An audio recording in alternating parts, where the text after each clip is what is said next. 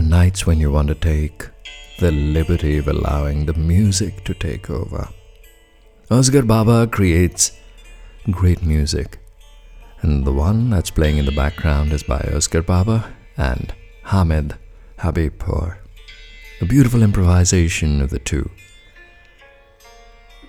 But the idea is not just to enchant you with the music that's playing in the background. The idea is to have a conversation. A conversation about life and everything that is beautiful.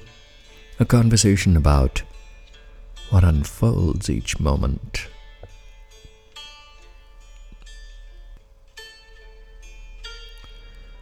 There are days that the sublime music of the whole universe fills your heart. The starlit sky you gaze upon is a congregation of musicians.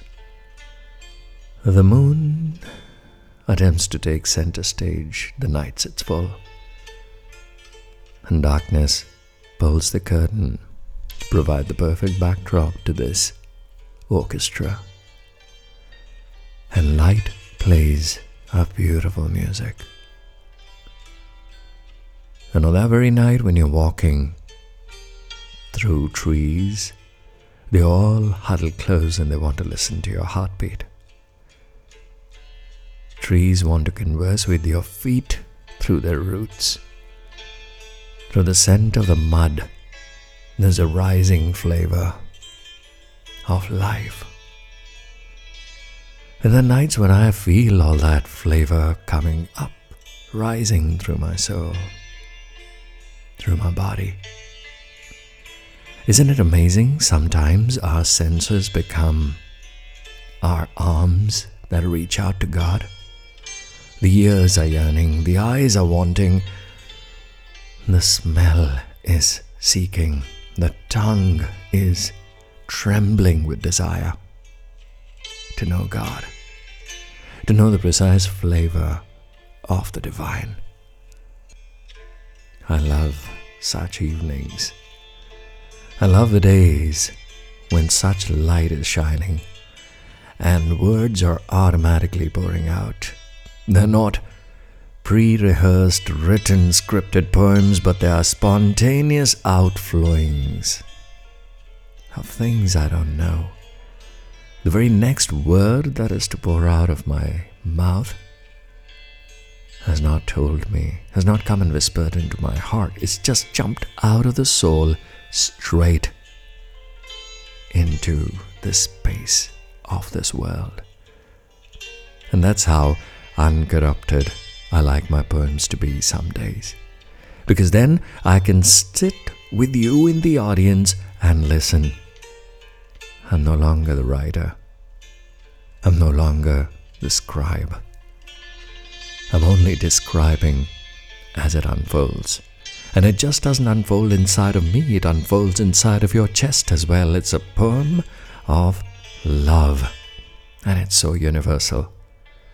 It's happening inside of me and it's happening outside of me. It's happening in your eyes. It's happening in the smile of an innocent child. It is in the juice of a pomegranate, aching to taste your mouth.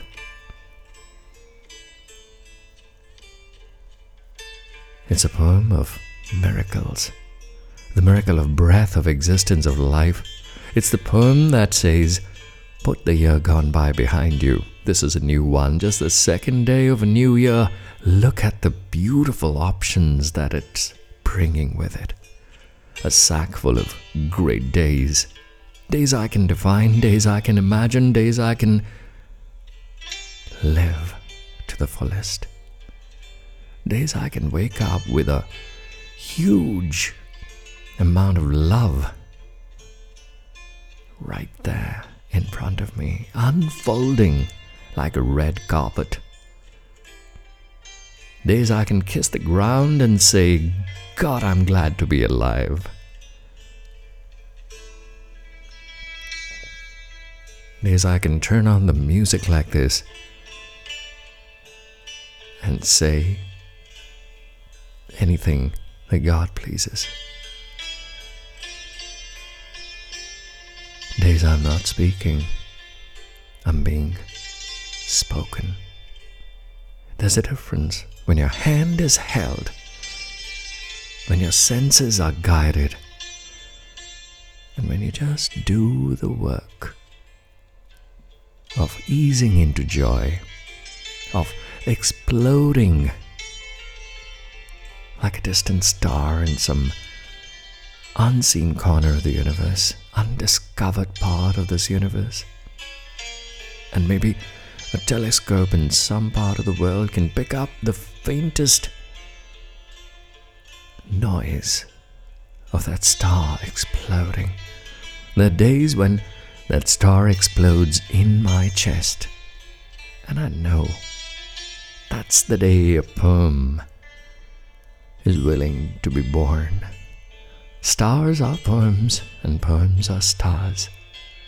I've always known this secret, and you've always known this too. As I read a few more Hafiz poems and get drunk tonight, and I cannot hold that ecstatic joy of knowing that life is amazing. You find it rather impractical, don't you? It doesn't connect in any way to the mundane chores of life that await you tomorrow. The challenges, the hardships, the difficulties, the pains, the aches, and the sorrows of life. But then beyond this immersion, when you get away from this drama, you can see how beautiful this experience can be when you just sit with your personal poem. It could be a walk, it could be a dance, it could be a canvas you paint on, it could be a song of colors. It could merely be a song of chanting. Whatever enchants you turns into God for you. You have the Midas touch. You turn everything that you glance upon into God if you have the eyes of the seeker. And right in the middle of the seeking, I sink and lose myself. I melt into you, you melt into me. And when you seek, the whole of this existence melts into one beautiful, unfathomable energy. And the idea is to keep going back into that energy and coming back from there. Melting, unmelting, living and dying a million lives in one breath. In this one divine unfolding moment. As I now begin to swing and I begin to sway,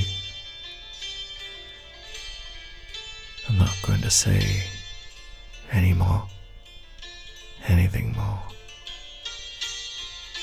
I go back into the poem. I jump into it. I become it. Till we meet again.